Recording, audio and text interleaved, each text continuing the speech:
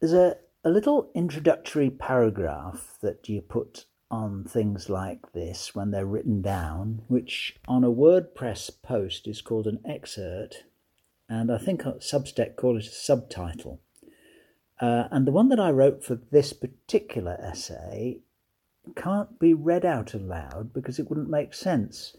So if you're hearing this, can I ask you to do 3 things? First of all, you can read that little extract because it's funny, or at least I think it's funny.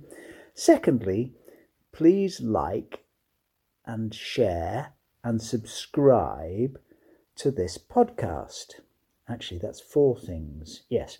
So you can read the excerpt, you can like the podcast, you can share the podcast with all your friends and relations, and you can subscribe to this podcast. All of those things would make me enormously happy. Now, this week's essay is called Tribe. I was listening last night to Alex O'Connor interviewing Jason Brennan about the problems with democracy. It struck me that most of what he was talking about was not about democracy at all, but tribalism. We worship the idea of democracy and tend to discuss it from a circular, idealised argument rather than trying to examine whether or not it actually delivers better results in an imperfect world. I lived for several years in each of 3 nations which didn't even pretend to be democracies: Kazakhstan, the UAE and Oman. All of these nations were for me completely happy and satisfactory places to live. And in all 3 places, I found the natives to be generally more affable with me as an incomer than in many of the democracies where I have lived and visited. Okay then, I admit it, Kazakhstan did make the pretense of having democracy. The electorate had queued in minus 50 degrees to return Nazarbayev with a majority of 97.5%, even though there was no opposition. On the subject of Nazarbayev, who at last seems to have been displaced, Kazakhstan went from keeping the biggest stockpile of USSR nuclear weapons to 100% nuclear weapon-free within 4 years of independence, on the whim of this autocrat, who embezzled hundreds of millions of dollars of state funds. Meanwhile, the democratic West was spending hundreds of times that sum every year in building nuclear armaments and polluting their own ecology with the waste products of doing so. Who am I to judge the rights and wrongs of the leaders of the world? I would only observe that these non-democracies were all places where any native I spoke to had complete, often outspoken faith in their leaders. That also isn't something you get in democracies. Maybe it was just because those places don't have a free press. My jury is still out on that general subject. Brennan gave the example of the US under Donald Trump. He mentioned that people tend to elect populists, and populists turn out to become very much their own men. But they often still manage to retain the loyalty of their electorate. So, prior to 2016, the typical American Republican was more pro-free trade and anti-Russia than the typical Democrat with a capital D. Trump appealed to the popular ideal of the strong leader who promised to make America great again, and he reversed both those concepts. Russia and North Korea were now good potential partners against China, so long as Trump was at the helm to treat them tough, and free trade with foreigners was a silly idea for wussies. Now, the point Brennan was making was that researchers have actually asked Republican voters why they reversed their personal policy. They don't say what you might expect. Yes, I was convinced by Mr. Trump's really good arguments sufficiently to change my mind. What they actually do is they deny that they have changed their mind. Then they follow that by whatever doublespeak makes sense of the statement. So from that we have the idea that democratic with a small d politics doesn't really work in the way that we presume that it does. We assume that people vote rationally, or perhaps even tactically, to promote their ideals. On the contrary, Brennan postulates that most people don't have any ideals. He says that they vote with their tribe because that gives them social approval. I don't think he used the word tribe in the podcast, but he did make several compelling arguments to demonstrate his thesis. Anyway, I want to pick up that idea of tribe. I'm getting the idea that humans are deeply tribal. Now, if that's stating the obvious, I mean like really, really deeply. I'm also getting the idea that this is the reason why I have never felt as if I've belonged anywhere. Or maybe it's the other way around. People may say, I am a rational thinker and I vote for this party because they align with my values. But the way they vote is, I am loyal to my tribe and so I believe what they believe. Brennan reminded us that a football team supporter who argues for a player's place in the team despite a bad mistake may be applauded by his friends for his great loyalty. In an equivalent case, a voter may get more social benefit by backing bad policies rather than good ones. A few weeks earlier, Alex had mentioned football in his talk with Ben Thomas, who goes by the name of Sisyphus55. I wrote about that discussion at the time, but a digression during that podcast is more relevant to this one. Alex described a thought experiment that I found compelling. Here is my paraphrase. People, male people mostly, tend to be deeply loyal to a sports team. In the UK, that means football, also known as soccer.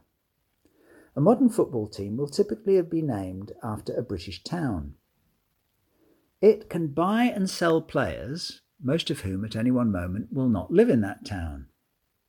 It can also hire and fire its Spanish, Norwegian, German, Argentinian, Portuguese or Chilean manager and hire a new one. So let's take that to the extreme and imagine the following. At half-time in one particular match, the blue team sell all its players to the red team and vice versa, and they immediately swap shirts and sides. Now, who would the crowd support in the second half of the match? I loved this question, partly because the question blew my mind, and partly out of mischief, because it seemed to be pretty irrelevant to the rest of the episode. But Alex, bless him, carried on, more or less in soliloquy. He reflected, rhetorically, whether fans were loyal to the colour of the shirt, the manager, the name of the team, or the group of players. And just at the moment when I was thinking, yeah, that's messed up, it's completely impossible to calculate. Just pause a moment. What do you think? Out of nowhere, Alex had the insight to realise that the most likely realistic answer is none of those things. People in a football crowd are loyal to the crowd. The identity of Liverpool for supporter Joe is actually Joe's dad and his brother and the boys at the pub. Just listen when they scream abuse at one of the players or the manager of their own team. Joe and his mates aren't angry because that person made one bad call in an otherwise successful career. Who doesn't? But because at that moment he had failed to justify the faith of Joe and his tribe. When I went to a new school at the age of 9, I was asked by classmates who I supported.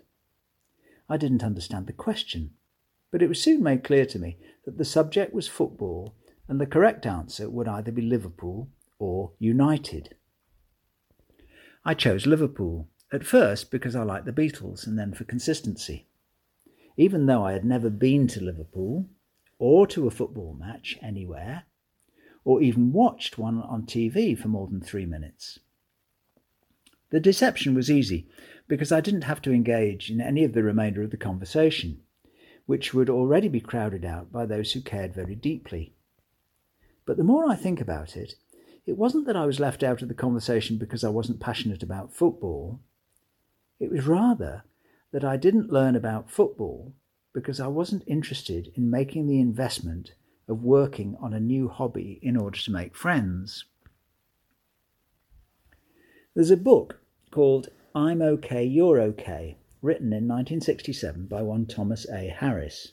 It's about transactional analysis.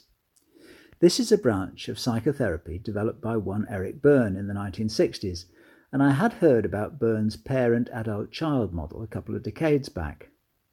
But Harris explores this from a slightly different angle. His thesis is that we're all messed up by a common history we all share from infanthood. This is what happens to all of us. The self-same people who nurture us and cuddle us also punish us and force us by physical or moral power to behave in ways that seem different from the way we would otherwise have behaved. He develops the argument that the natural status of an infant is therefore believing that our parents, and probably everyone else, knows what they were doing and are okay, while we are not okay. Our life narrative is then influenced, almost determined, by how we come to terms with that asymmetrical beginning as time passes. I believe I had quite an unusual upbringing in that neither of my parents transmitted to me the feeling of belonging to any group. I won't go into why I think this is, other than to observe what is relevant here. Both of them were dedicated believers in many ideas that are unfashionable now, but neither of them succeeded in steering me towards any tribe at all. That was partly because their own tribalism was so deep-seated and self-evident that I guess they didn't realise that it needed selling to me, and partly because I found that their observations on these subjects were so badly argued that I was led to opposite conclusions. I am grateful for that part of my education because, as a result, I have spent a lot of my life making sense of the senseless. I enjoy exercising skepticism, the often uncomfortable experience of seeing both sides of most arguments. I also realise, on the downside, that this has excluded me from all sorts of tribal activity that might have helped me in other ways.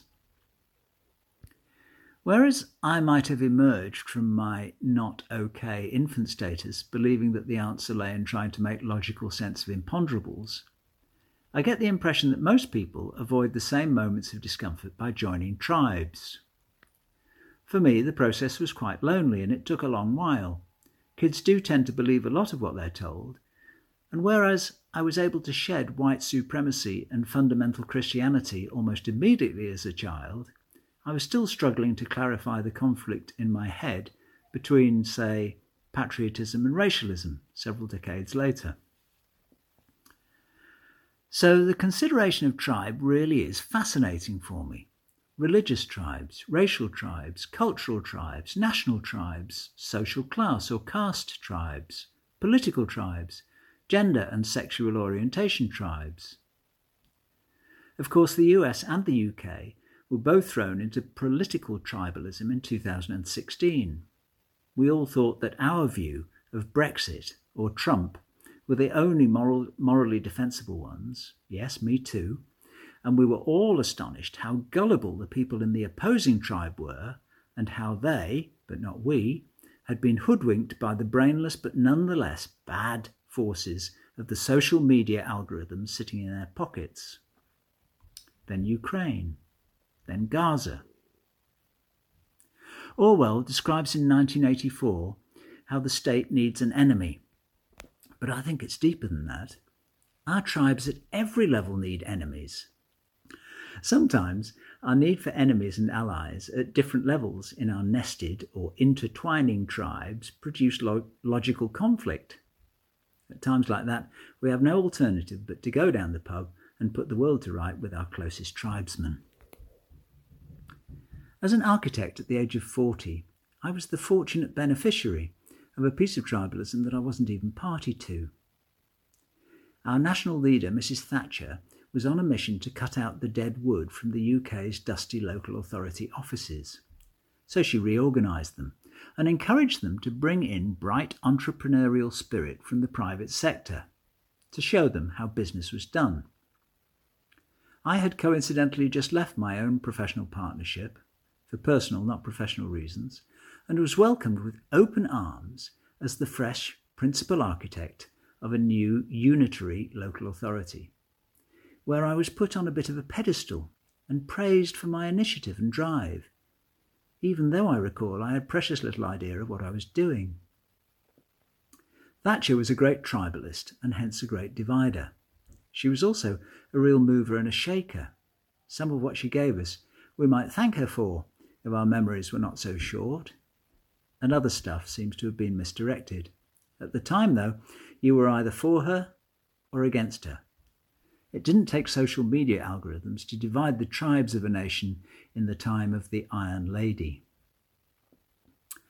I look back at history, I'm not a fan of history, and see a tale of growing economies, growing security and technology. All of this, arm in arm with the glowing global prosperity which it created, elevated tribalism to the great and romantic beauty of warfare. At the pinnacle of that art form, and let's hope the 20th century was the pinnacle of it, any one of us may have been goaded by a white feather or invited under the beauty of a flag flying at sunset to give our lives for our friends. The other tribe in those days were almost non-human brutes who displayed their cowardice by carrying out often suicidal acts to promote their brand of evil. It was so clear and beautiful then in that great age. Everything's so messy now.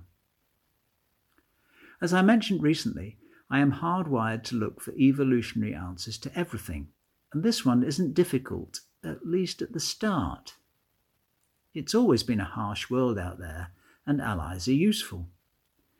Though I wonder at what moment in history it was when deaths from opposing human tribes outnumbered deaths caused from those other things which the tribe of any individual protected them from, apart from other tribes. You might think that at that moment, and I bet it was a very long time ago, evolution would have softened our love of tribalism, but it doesn't seem to have done. I wonder why that is. Which open question leads me nicely to my closing statement. There are two kinds of people in the world: those who can fill in the blanks from incomplete information,